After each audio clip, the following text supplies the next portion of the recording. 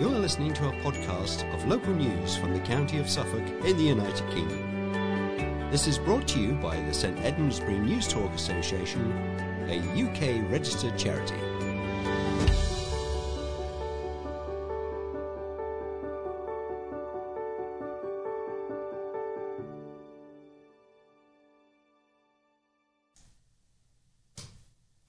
Hello and welcome to the 1911th edition of St Edmundsbury News Talk for the 12th of January 2023.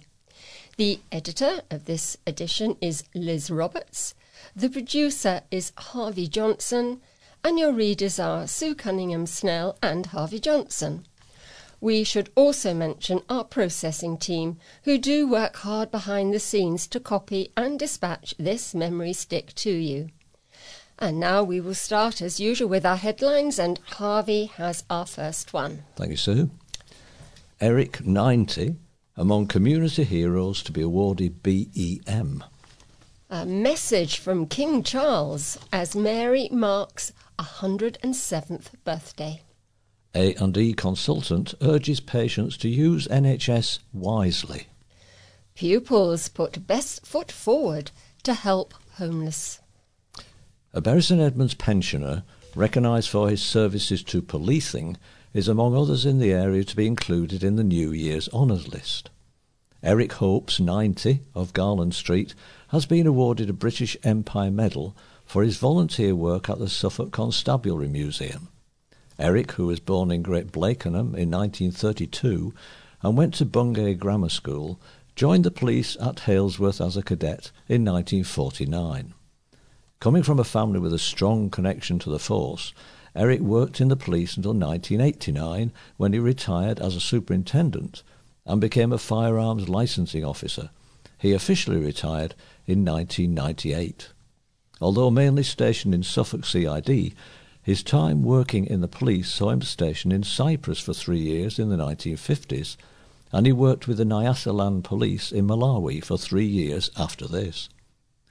And at the age of 90, Eric is still dedicated to policing in the county, giving up his free time to volunteer at Suffolk Constabulary Museum in Martlesham. He started working at the centre in 2015, and throughout the pandemic, he continued to obtain and add to the artefact collection. He's met families who have traced their history to members of the constabulary and carried out private tours of the museum for them.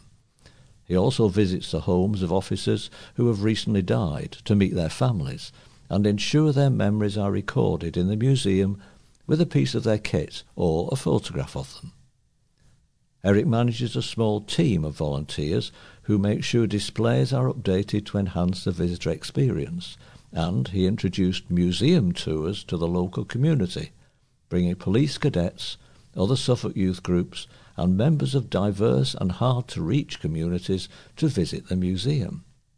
He said of his job, "My grandfather joined Suffolk Police in 1889, and my father in 1920, so working in the museum goes hand in hand with the history of the force. I'm still active in the museum, a job I find is most rewarding as it shows just how far the service has progressed over the years." When he heard he had been recognised in the New Year's Honours list, he said he felt lucky and was particularly happy to have been awarded the accolade. "I'm very honoured to receive this award, as it goes some way in reflecting the continual service that the police in Suffolk, and indeed elsewhere, give to the public in many ways, shapes and forms," he said. Also awarded a BEM in the honours was Ian Toulson of Walshamley Willows for his services to his community.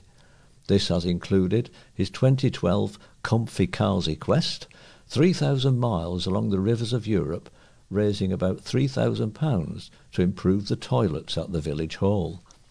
In 2017, he rode around Britain's cathedrals, a 2,500-mile ride to raise money for the village's St Mary's Church organ and fabric fund, as well as to celebrate his 70th birthday. The journey for the fundraiser took him to Elgin in Scotland and went to the most westerly point of his ride, St David's on the Pembrokeshire coast, before riding to Exeter and returning to St Edmundsbury Cathedral in Bury St Edmunds via Canterbury. A BEM was also awarded to Malcolm Finch of Brandon. The forestry machine operator of Forestry England was awarded his for services to forestry. A woman who has drawn to Suffolk through her love for music has celebrated her 107th birthday. Mary Tarry marked her big day on Tuesday in the company of family and friends at the Martins Care Home in Vinefields, Bury St Edmunds, where she has lived since 2008. Originally from London, Miss Tarry had a lifelong infatuation with Aldeburgh, living there for many years. As a violinist, she was attracted to the nearby Snape Maltings Concert Hall. Nephew Peter Tarry from Newmarket, who attended the party, at which his aunt received a message from King Charles, said, "Sadly, my grandfather fell in the Great War, so she never knew her father." Being the youngest in her family, she fell into the role of looking after her mother. When her mother died in 1972, she retired to Aldeburgh on the coast and had some wonderful years there. Miss Tarry never married. However, she is from a large family, being the youngest of 4 siblings. In addition, she has multiple nieces and nephews spread out across Suffolk, Hampshire and Norfolk. At her party, which featured a special made cake, Miss Tarry thanked everyone for attending. When asked about the secret to a long life, she said, "I'd certainly tell you if I knew. Trust in God and believe in His word." Peter's wife, also called Mary, praised staff at the Martins for their care.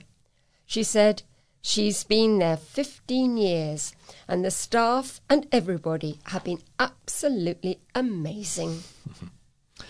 An emergency department consultant at West Suffolk Hospital has urged people to use NHS services wisely this winter as pressures on the health service in Suffolk increase. In the run-up to Christmas, West Suffolk NHS Foundation Trust declared a critical internal incident due to demands on the emergency department and the number of patients with high medical needs. After the critical internal incident ended on December the 23rd, the Trust confirmed it was still treating a large number of patients with high medical needs. It also said rates of flu were high across the Trust and the community it served.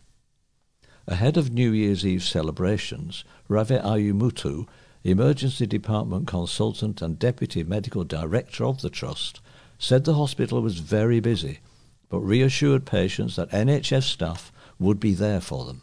He added, "We are asking everyone to please use our NHS services wisely. This will mean others with greater need can be seen more quickly. However, please ensure that if you or someone else requires urgent clinical care, that you attend an accident and emergency department or telephone 999. Last month, Nicola Cottington, Chief Operating Officer of the Trust, said they had taken a number of steps, including focusing on discharging patients who were ready to go home. She also asked for the public to help the Trust by getting their COVID-19 and flu jabs and using the NHS 111 service for non-urgent health advice. Advice from the Trust, which runs both West Suffolk Hospital and Newmarket Hospital, came as a group that runs the NHS 111 service in Suffolk and North Essex said it was experiencing exceptionally high demand this winter. More than 9,000 calls were made to 111 over the Christmas bank holiday weekend. The Practice Plus group, which runs the 111 service, said the Royal College of Nursing strike in January was likely to have a knock-on effect on call volumes over the coming months. A spokeswoman for the group said the 111 service was planning ahead and preparing as much as possible for the RCN strike. During the strike action, the 111 service will be prioritising the most unwell. A 7-year-old girl has been joined by her friends to walk 1 mile a day to help those that are homeless. The challenge stemmed from when Charlie Setterfield from Stowmarket surprised her mother this year with her letter to Father Christmas. While many children her age may use their letter to ask for toys, all Charlie wanted was for those that are homeless to have somewhere warm to stay. Charlie saw some homeless people on the street a few years ago, said Stacey Setterfield. She asked me a lot of questions as to why they didn't have homes. She initially asked me if her granddad and uncle could build them all a home. So, when it was time to Father Christmas to have his letter, Charlie decided to ask for his help. This year, my Christmas wish is for all the homeless people to get somewhere warm to live, Charlie wrote. It has been really cold and I've been worrying about them. However, on reflection, Charlie and her two friends, Gabriella and James, decided that this may be a tall order for Santa. They decided between the three of them that this might not be possible, but they could instead do something to raise some money, explained Gabriella's mother, Marie Morris. So the three trio have been meeting each morning since January the 4th at their school, Finborough School in Stowmarket, to walk, run or skip a mile each day. All funds raised will be donated to Helping Hands Suffolk, a group which provides supplies such as tents, sleeping bags and hot food to those in need. Charlie said, "The homeless people have no homes, and it has been so cold that they must be freezing," said Mrs. Setterfield. Charlie's friends hope their help will make a difference. It is important to help the homeless people so they can get the stuff that we get and have better places to live, said Gabriella, aged 7. It would be really good if we can get them warm clothes, food and drinks, and somewhere safe to live like we do, said James, aged 8. So far, they have raised £445. They will complete their 10-day challenge on Friday, January the 13th. Mrs. Setterfield said, "I am so proud of all three children. They have got up and run every morning with smiles on their faces. To donate, search Help the Homeless on gofundme.com. And before I finish, I've actually got a copy of the letter that the East Anglian Daily Times printed in their paper. And it does repeat some of the things I've said before, but I will read it to you. The letter starts, "To Santa. How are you, Mrs. Claus and the reindeer? This year, my Christmas wish is for all the homeless people to get somewhere warm to live. It has been really cold, and I've been worrying about them. I was going to ask for baby Samuel, but I thought that it would be more important for the homeless to have a place they can call home. Lots of love and huggles, Charlie Bear." And she finishes the letter with 3 drawn love hearts and 3 kisses. What a gorgeous letter. What a lovely child. A pub near Bury St Edmunds that was well known for its carveries has been closed. The Bunbury Arms on the A143 at Great Barton has been shut by its former tenant. Green King, which owns the property, has confirmed it is searching for a new landlord to take charge of the building. The Bunbury Arms is the latest Suffolk pub to close in recent weeks, with the Swan in Monks Ely and the Railway Tavern in Saxmundham also among those shutting. A spokesman for Green King said, "We can confirm the Bunbury Arms has been closed by our tenant, and we are looking for a new partner to operate this pub with us." The pub is well known within the area and popular for its great food and drink offering. Our search for a new partner has only just begun, so anyone interested should get in touch to find out more. The popular food pub is now being advertised for any prospective partners to take on the village's only pub. A description on the Green King website claims the pub could introduce a coffee offer in a bid to attract morning trade. It states, "The Bunbury Arms in Great Barton is a popular local pub famous locally for a great carvery offer. The pub trades at an 80-20 split in favour of food, and either expanding the carvery offer or exploring other food options are the future for this great pub. Sitting in a prominent roadside position, the pub would benefit from a great coffee offer to attract morning trade and expand the trading hours. The site attracts families and older customers and is especially busy at weekends. It is also the only pub in the village. News of the closure was greeted with shock and disappointment on social media. On Facebook, Anne Smith said, "Such a shame. This used to be a great pub. You used to have to book to get a meal there." Alison Cornell added, "So sad. We'll miss the great food." A Christmas service held for Ukrainian refugees and their host families was attended by about 700 people in a service marking Christmas for Ukrainians and host families from across Suffolk. While Western countries traditionally celebrate Christmas Day on December the 25th, many Ukrainians instead celebrate on January the 7th, as the Greek and Orthodox churches follow the Julian calendar. A special 2-hour service was held on Friday, January the 6th, at St Edmundsbury Cathedral in Bury St Edmunds. It featured popular Ukrainian Christmas carols, such as Nova Radist, which is New Joy, Dobry Vekter Toby, which is Good Evening, Sleep Jesus Sleep, and Heaven and Earth are now celebrating. The cathedral service began with the Ukrainian liturgy and blessing of the bishops and continued with a nativity performance using traditional Ukrainian puppet theatre Vertep.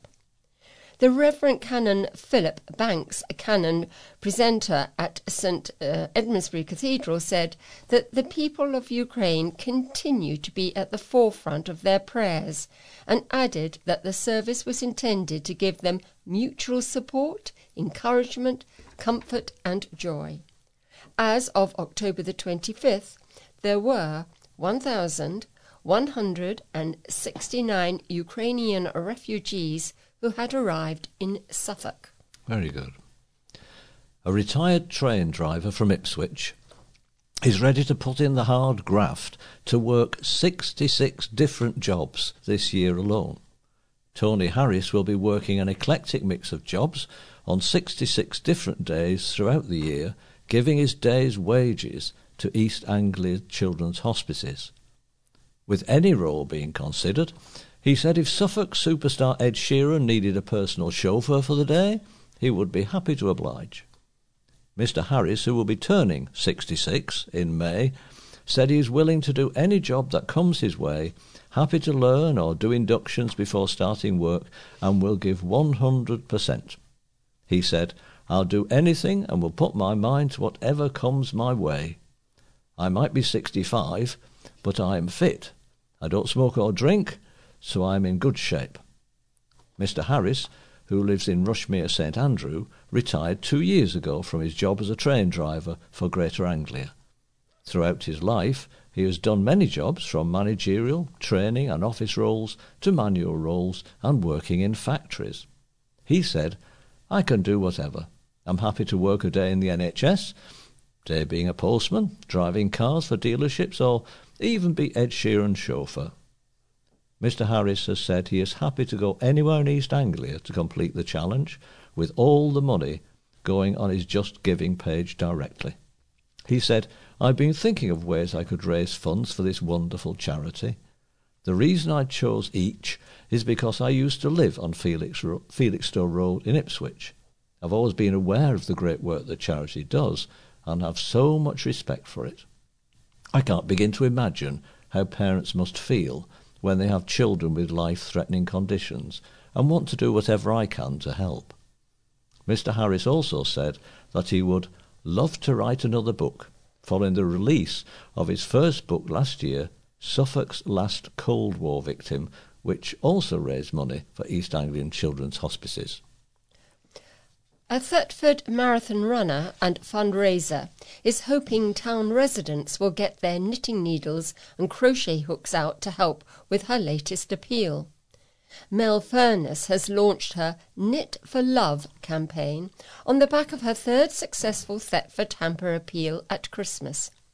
In the 3 years it has run, more than 260 people have benefited from hampers, and this time around it has inspired this new idea. Mel said, "A few people had knitted and crocheted items such as hats and scarves for this year's hampers, which were lovely and gave some different and special for people this time round. Those that had donated those sorts of items then asked if we would want things like that for next year, as it gave them something to do over the winter months, and that got me thinking to do this."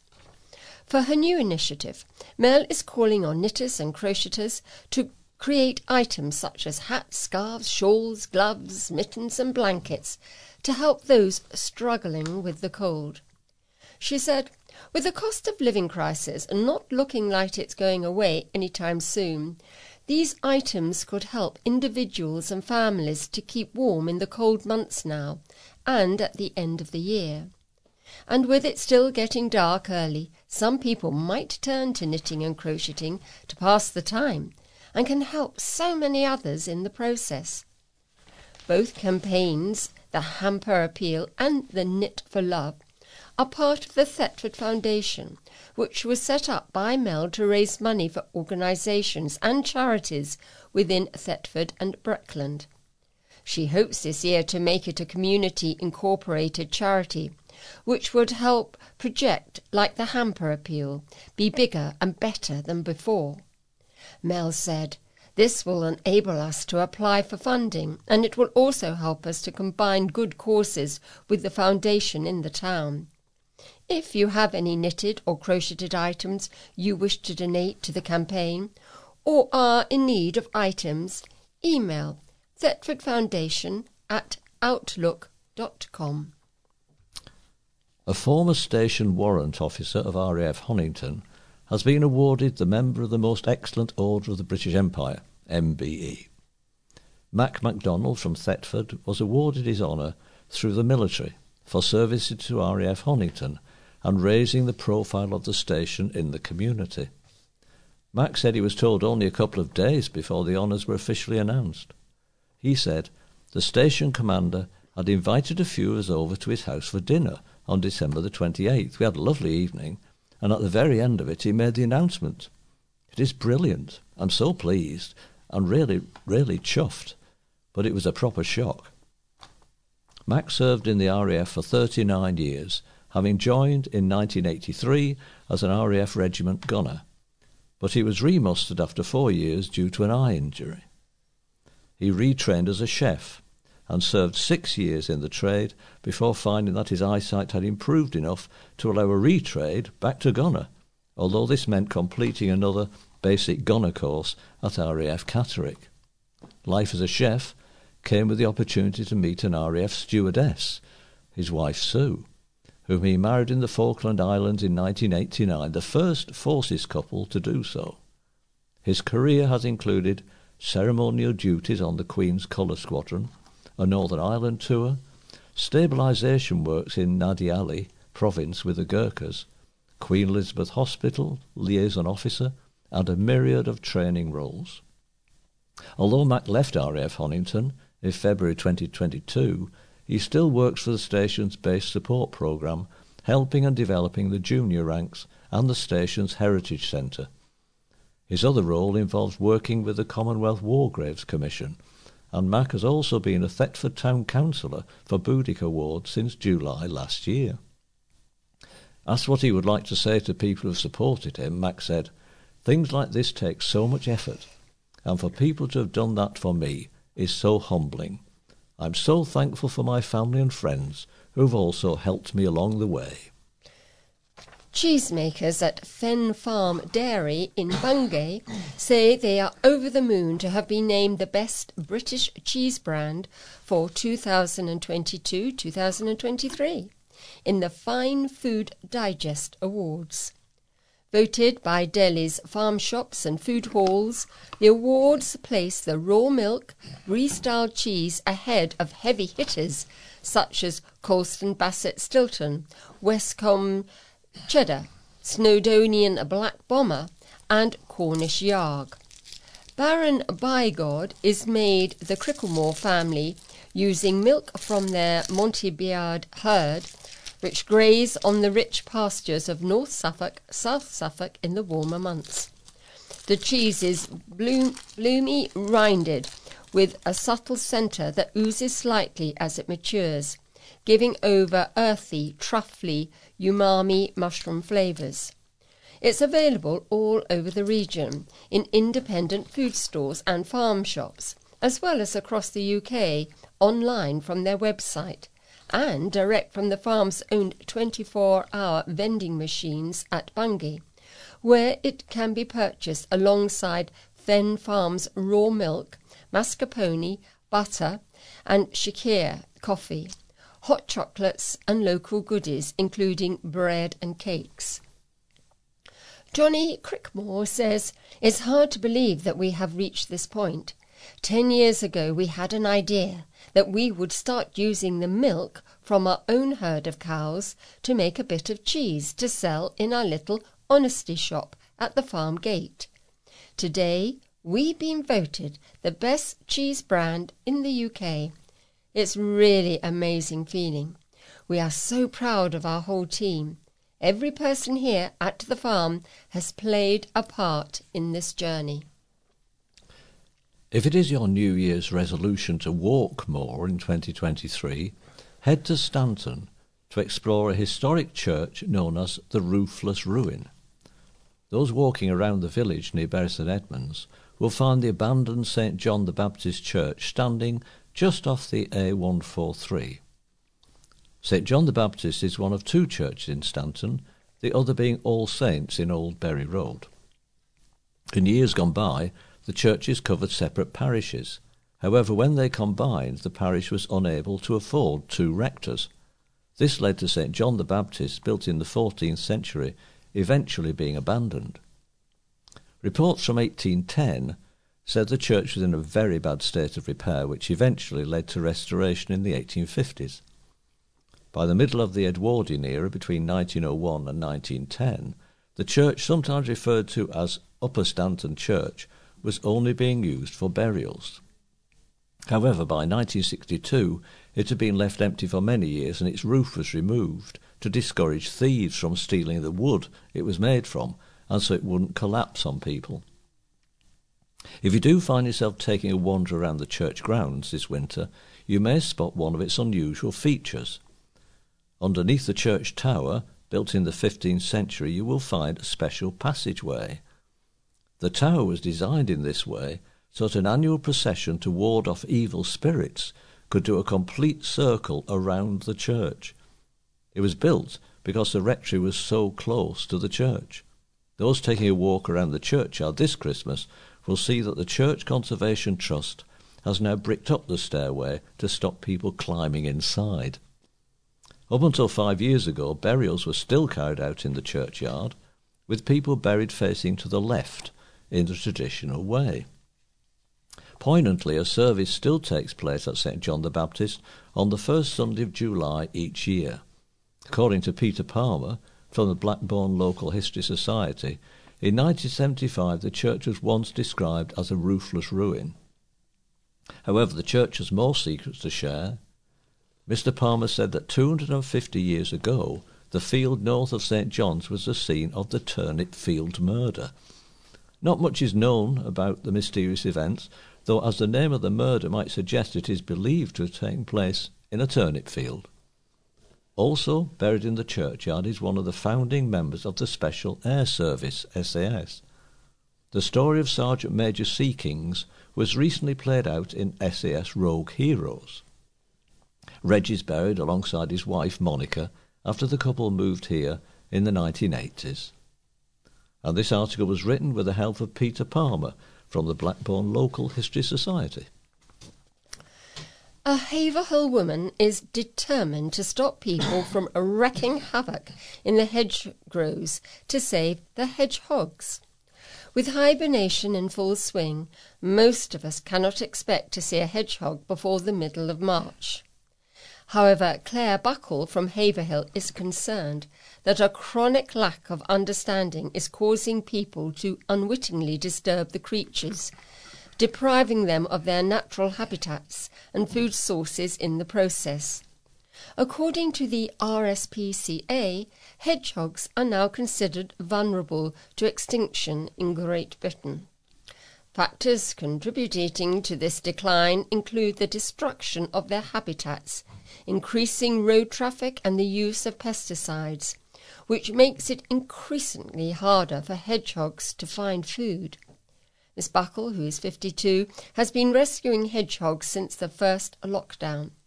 Shortly before Christmas, she received a worried phone call from a couple in Chalkstone.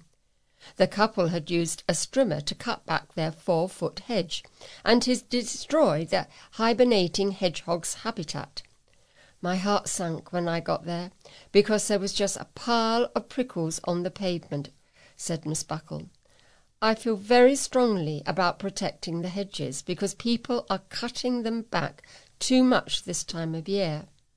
The hedgehogs are so important because they rely on the insects they get from their lice, slugs and caterpillars. With climate change, it's a nightmare for them. Hedgehogs need to maintain a weight of 800 grams to survive. When it is time for hibernate, they will build a nest from twigs and leaves, which will maintain a temperature of 4 to 6 degrees Celsius. Their whole body slows down, and when the weather warms, the body wakes up, explained Miss Buckle. This slowing down enables hedgehogs to conserve energy and thus survive the winter months without food. If the hedgehogs are disturbed, they will then have to use increased energy to survive. Fortunately, Miss Buckle was able to save the hedgehogs she rescued before Christmas. However, she strongly advises garden owners to check their hedges before cutting them back, or better still, wait until later in the year before doing so. She estimates that she has rescued around 25 hedgehogs in total. She was delighted to complete her first breeding programme in 2022 and now has a family of around 9 hedgehogs hibernating in her garden. Oh, how lovely. A college and a student have won a trio of accolades from the Institute of Carpenters, that is IOC. Former West Suffolk College apprentice Henry Knott, 22, from Bury St Edmunds, came runner-up in the National Third Year Student Award for 2022 in a competition run by the IOC. In addition to this success, Henry then became the first ever recipient of the Robert Rampley Memorial Award for Outstanding Craftsmanship. This award was created by the family of Robert Rampley, a dedicated carpenter and joiner who passed away this year. His family started a bursary as a legacy. In addition to these 2 accolades, West Suffolk College received a certificate from the IOC acknowledging its ongoing hard work and success in training the next generation of carpenters and joiners. Henry, who works for the Bury-based construction company H.G. Frost, said, "To stand out in front of others on a national stage is amazing. I'd like to thank my employer and the college for all the advice, knowledge and support they've given me. I'd also like to thank the family of Robert Rampley for giving me this great honour."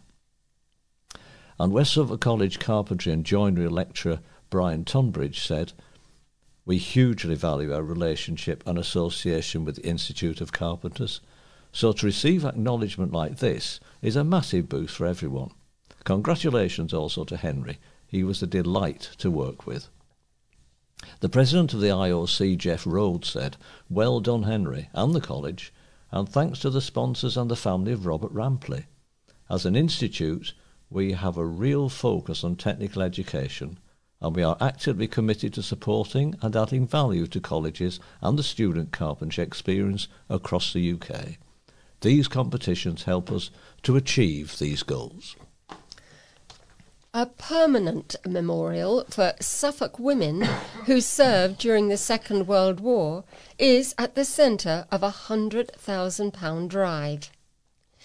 In 2019, Nikki Reynolds and Vicky Abbott launched a project which Suffolk Archives called Sharing Suffolk Stories. The initiative focused on stories from the county which have not been told before. Miss Reynolds said the project highlighted unknown stories and activities that have happened in Suffolk. We did the research and uncovered the stories of the women who served in the Women's Land Army in the Second World War in the county. Me and Vicky both have relatives who served in the Land Army in Suffolk, so we wanted to find out more about women who either lived in Suffolk or came here and served in the Second World War, she said. The historian said that the project aimed to celebrate the things that women from Suffolk did, including their contribution to the region and the whole nation. Sharing Suffolk Stories launched an exhibition that took a tour around Suffolk and included a wide range of activities and talks about women and the part they played in the region's history. Miss Reynolds said, "We very quickly discovered that we needed and wanted to do more. We registered a charity called Suffolk Women's Land Army Memorial Trust to honour all of the women that we've uncovered. Our aim is to be available to anybody who would like to find out what the women of Suffolk did, as well as to get to know their names." The founders of the charity launched online fundraising, which would help them set up a permanent memorial for the women they discovered. Miss Reynolds added, "Our goal is to raise £100,000. We've spoken to a sculptor, a local artist, who's got some ideas about creating the memorial. Our aim is a fair bit of work, but we are getting there." Nikki Reynolds, Vicky Abbott, Mary Pereira and Holly Breger have recently launched another project called Soil Sisters that took place at The Hold. The exhibition originally uniforms worn by the Land Girls, photographs, paperwork and 50 digital resources including Holly Breger's film, Land Girls and the Horses of Suffolk. And now I think we're going to move on to our letters, aren't we, Harvey? We are indeed. We know you always enjoy the letters, so as a break from the general news, here are a few letters now. The first one's from Graham Day of Stowmarket, and he says, "It was good to see Malden musician Sam Ryder cap what must have been a phenomenal year for him by appearing on the BBC's New Year's Eve coverage, a just reward for years of hard work. After his Eurovision song Spaceman, he was joined on the stage by Justin Hawkins of the Lowestoft band The Darkness for an excellent falsetto duet rendition of The Darkness's hit song I Believe in a Thing Called Love from their first album Permission to Land. In olden days I used to watch Andy Stewart. This was far better. Further proof, if it were needed, that the eastern counties are a hotbed of musical talent. Excellent." My first letter is from Trevor Mason, and he's actually from Felixstowe. And it's a short letter, and he heads it, "Which words roll off the tongue?" I'm not a Twitter user, but I have learned that a year-long project amongst its users found that shenanigans is their favourite word. Well, my favourite word is peripatetic. It just rolls off the tongue. I can't help but wonder what is the favourite word of the wordsmiths that regularly contribute to the letters page. I await their choices with interest. Now, of course, in these days of social media, the Berry Free Press publishes what it calls Chatterbox, which is items drawn from social media, and this is their entry for this week. It says, "News that an emergency department consultant at West Suffolk Hospital has urged people to use NHS services wisely." Of course, that was earlier now recording. Got readers tapping away at their keyboards. And one of those who wrote in was Candice Edwards, and she says, well, people can't see a doctor or a dentist, and 111 sends them to hospital after failing to get them an appointment. There's also a lot of people in hospital that are fit to be discharged, but the care companies can't cover them due to the amount of clients they already have. A vicious cycle. And also, a Tony Mishap added, the basis of crowded A&E problems lies solely with the GP surgeries, who just won't see anybody and send them all to the hospital. Personally spent 4 hours in West Suffolk Hospital A&E the week before Christmas. My problem could have easily been dealt with at the surgery. Many people there at the same time had nothing more than cold or flu symptoms that they told me their doctor wouldn't deal with. That's a contentious view, but one held by many, I'm sure. Yeah, that's quite right. My next letter is from Graham Day from Stowmarket. He heads the letter, Delightful Visit to Tree Festival. On a wet weekday between Christmas Day and New Year's Eve, we took the opportunity to visit the Stowmarket Christmas Tree Festival in the parish church. What a sight greeted us! Although there have been a reduction in the area which would be available for the tree display due to the installation of the Ossia Cafe, the vision of illuminated Christmas trees was stunning. We were immediately transported into a world of multicoloured twinkling celestial stars. At the altar, several trees, including in the fourth right a huge tree festooned with a bright star, with a magnificently dominant focal part, drawing one's gaze across the nave. There were excellent decorated trees from many local schools. Others which caught the eye included the red tree of the Boys' Brigade, and the tree of the Stowmarket Concert Band. There were also memory trees, which included dedications to lost family members and friends, with many touching tributes. Of particular note was a superbly decorated tree in the choir, which had been prepared by Clifford Davy, a real surprise and a delight to see. Well done. A Helpford steward at the end of our visit explained how we could make our donation by using the unique helter-skelter on top of the box, which took our coins down various slopes and into the box below. This reminded me also of the pinball machines played by me in my youth, an interesting and fun way to end our visit. Afterwards, as the Ossia Cafe was still closed for the Christmas period, a first-time ever visit to the Lime Tree Cafe. We had excellent coffee and tea cakes, and would actually pay by cash for once. How wonderful! A memorial and a very well worth day, on a day with inclement weather. And here's a letter from John Dell of Shotley. And John says, since 2010, we've had 5 Conservative Prime Ministers. The first introduced years of austerity economics, the effects of which we still suffer. The next liked to skip through farmers' wheat fields and danced very badly. The third dressed up more frequently than TV character Mr. Ben. The fourth couldn't find a way out of a room, but quickly found a way out of a job, whilst our current Prime Minister appears to be so elusive, he's been called the Invisible Man. If the damage they caused to this country wasn't so serious, you'll be excused for thinking we must be living within a Carry-On movie. One thing we can all be certain of is that there'll be no movie sequel for them for some considerable time. And my next letter, it's a lovely letter of people, somebody who's been hurt and was rescued. It's from Joan Stiles from Bury St Edmunds, and she says, thank you for coming to my aid.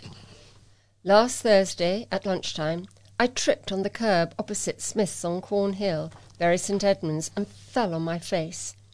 I was very lucky in that 2 men came to my aid, one of whom was an off-duty medic. They got me up, and the medic walked with me to my doctor's. My son came and later took me to A&E, as my face had swollen badly.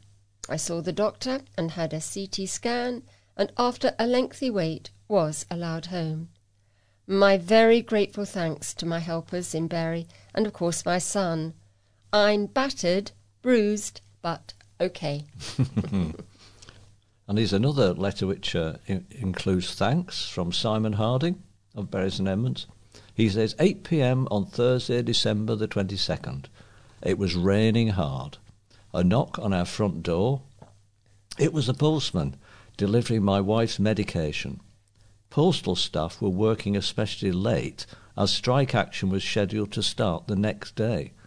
They were determined residents received their medication and didn't run the risk of running short over the holiday period. What a fantastic, caring and selfless act. They should all be applauded. And this is my last letter, and it's from Gwen Peace, and she is in Ipswich. Heads her letter, a rum old do was had by all. Alan Titchmarsh, versatile host of TV's Love Your Weekend, welcomed two of my favourite presenters on Sunday, January the 8th, James Martin, chef extraordinaire, and Jimmy Doherty, owner of Jimmy's Farm. Significantly, James and Jimmy both attributed their success to the support of family and teams of background workers. It was amusing to hear anecdotes of their careers, as both have engaging personalities and a great sense of humour. A rum old do was held by all, with a tasting session of the spirit in combination with a variety of mixes. This was greeted with much laughter and comment and brought an agreeable conclusion to the show. And now we're going to read you two news features. Mine is entitled A Street of All Trades. Still a very desirable part of Bury St Edmunds, many of Queen's Road's homes have been extended over the years, though the street suffers from that most modern of scourges, parking.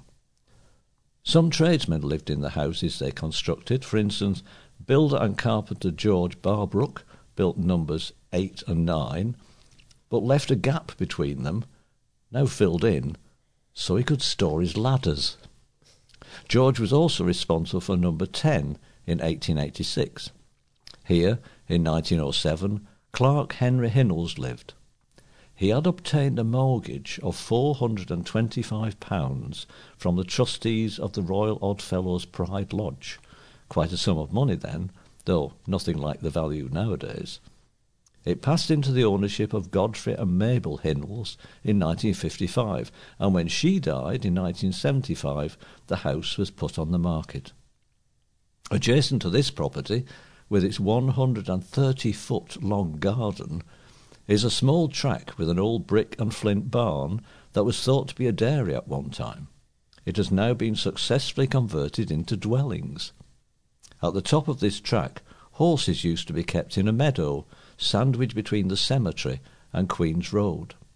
Further along, part of number 23 was removed to allow access to a small development on the meadow now called Cherry Tree Close. Up the road, at the rear of number 43, where the coal, coke and wood yards of S. Frewer were, there was just sufficient gap between him and his neighbour at 44 to trade. This was built in 1887 and was later to become the grocery and provision store of Alfred Howlett, then Queen's Road Post Office. Alfred's son Brian ran it until it sadly closed on June the 18th, 2003. Opposite is Rose Cottage. A strange, apocryphal story concerning this property was that the owner of 64 Queen's Road had it built for his mistress in 1909. Halfway up Queen's Road on the north side are flats that had numbered 99 to 104 and houses 105 to 110.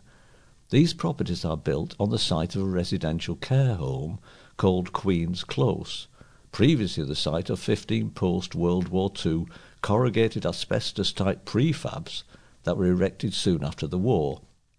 As a solution to the housing shortage, the demolition of the council-run Queen's Close led to a new development in 2008 by the Havebury Partnership, and that article was written by local historian, author and tour guide Martin Taylor. My feature is written by Chris Morris, and he gives a personal view about the best of times, the worst of times. I've been covering the comings and goings in the town centre for a couple of years now. Goes without saying, in general, it's been a tough time for businesses and restrictions around COVID pandemic, the cost of living crisis, energy price hikes and supply issues worldwide. So when we decided to do a roundup of all the new shops, bars and restaurants in Bury St Edmunds which have opened, it was interesting to look back. I knew there were quite a few from memory and could think of several straight away from stories I have written. A little research and just how many came as even a surprise to me, with the list still growing even now, with new businesses about to start up in the new year. We featured 16 in total, which in the space of 1 year is quite remarkable. Vacant units in the town are now at their lowest rate for more than a decade. That's also great, is that the larger ones have also been snacked up, including the former Café Rouge, the former Palmer store, and of course the former Debenhams in the Arc, due to be filled by Primark and a cinema. National news reports this week indicate that the shoppers have been returning to town centres more than ever. That is apart from London, where even rush hour can seem quiet. And it seems that is also the case in Bury St Edmunds, where footfall in spring and summer has returned to pre-pandemic levels. Is this a general shift in shopping habits, I wonder? Whatever the reason, this year is still looking ominous for many businesses, with rate changes in April, winter energy bills, a cost of living crisis, and looming recession. I think it was a former guest of the Angel Hotel who coined the phrase, "It was the best of times, it was the worst of times." And Charles Dickens' opening line to The Tale of Two Cities couldn't be more pertinent than it is today. I'm not going to harp on about the need to shop local, but at the risk of harping on, please shop local. Not just in Bury Town Centre, but the area in general. I was lucky enough to attend a conference recently in which economic experts outlining their thoughts on how local and regional growth could be achieved. At the moment, it's a fine line, as too much growth will spark inflation and other issues, thus worsening the situation. At the moment, it's more a case of survival. However, what was clear is that local and regional business clusters are vital. They help and encourage each other, supply each other, attract interest from outside and investment. Your £5 spent in a shop or with a business locally benefits not only the business itself, but others in the region too. Bury St Edmunds has a lot to offer shoppers and visitors, and let's hope it stays that way. Poor lighting may have contributed towards an accident in Bury St Edmunds, according to a town councillor who lives nearby.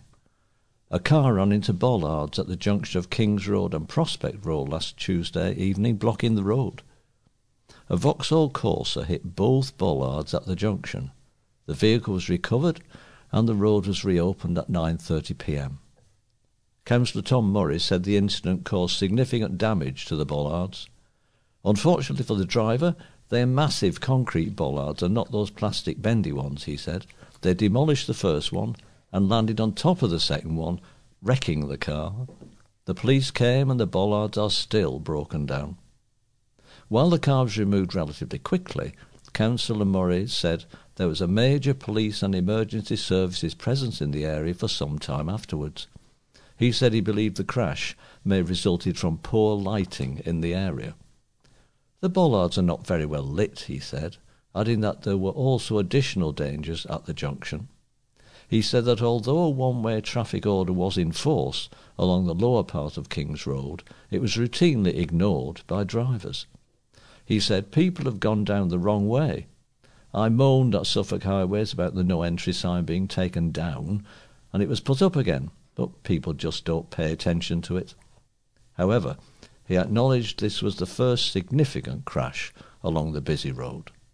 He said, "Traffic comes from left and right at the bottom, and cyclists often come past there, but it's the first time we've had such a big incident." Suffolk Highways has been approached for comment on the crash. Darts School helps children hit the bullseye. Stowmarket Youth Darts Development School is teaching children from the age of 5 how to score triple 20s.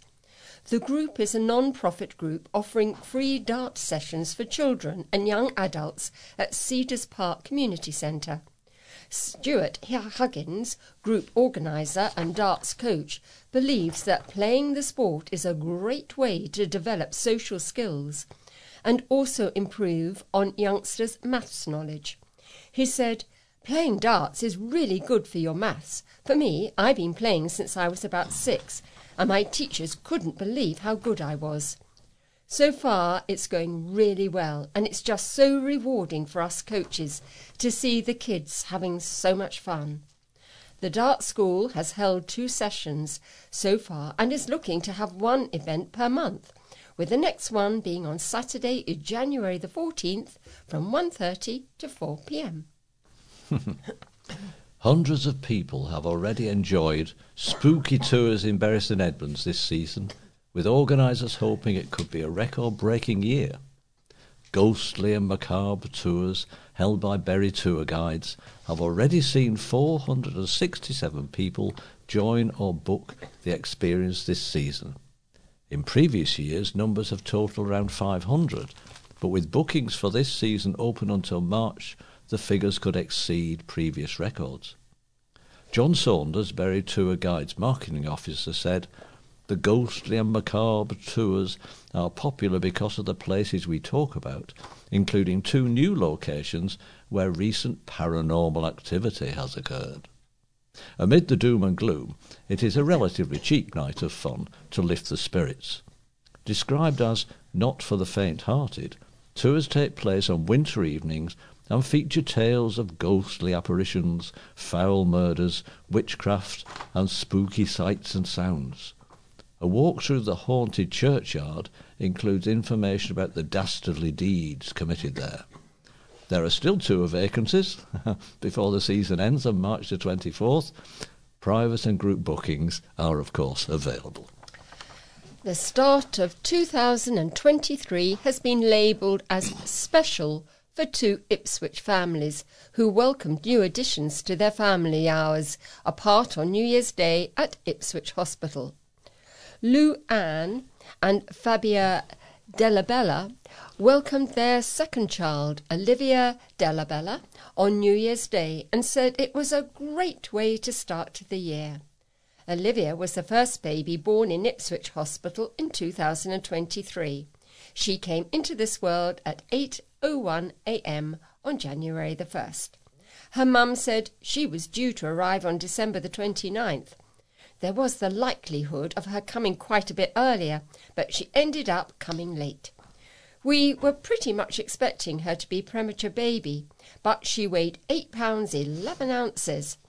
It was nice to get Christmas out of the way and not spend Christmas Day in the hospital. But we never thought that we would get as far as the new year. Olivia has an older brother, Giovanni, who next month will turn 5. Danielle and Carl Clennell are also happy parents after welcoming their own little girl on New Year's Day. Ellie Mary Joan Clennell was born on January the 1st at 1:44 p.m. and weighed 6 pounds 8 ounces. Having a New Year baby surprised the parents as Ellie was due to come on January the 8th. Her mum said, "We are all feeling fine. The baby is healthy and she didn't cry during delivery as she was very curious of her surroundings." The midwives were very happy with her. It feels very special to have a New Year's baby. We were surprised when we were told that she would likely be here on the day. What a great way to start a new year, 2023. Ellie Mary Joan has an older brother, Caden. Ipswich Hospital was not the only place celebrating a New Year's Day baby. Wessex Suffolk Hospital also welcomed its first baby born in 2023, Christopher Darrell Johnson Jr. He was born in the Bury St Edmunds Hospital at 6:23 a.m. on January the 1st and weighed 5 pounds 9 ounces. Well, there's some very happy families, I'm sure.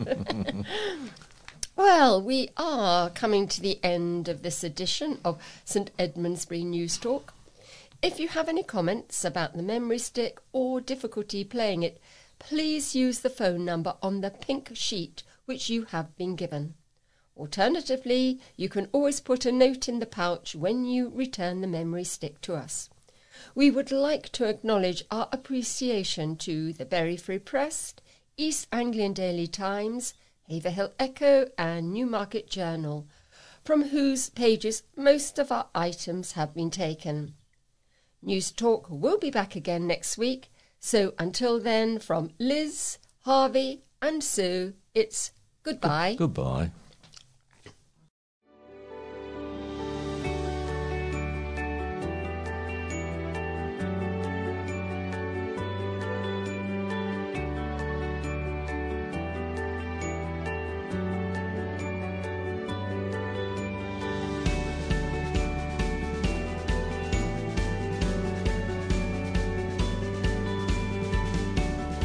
You have been listening to a podcast brought to you by the St Edmundsbury News Talk Association.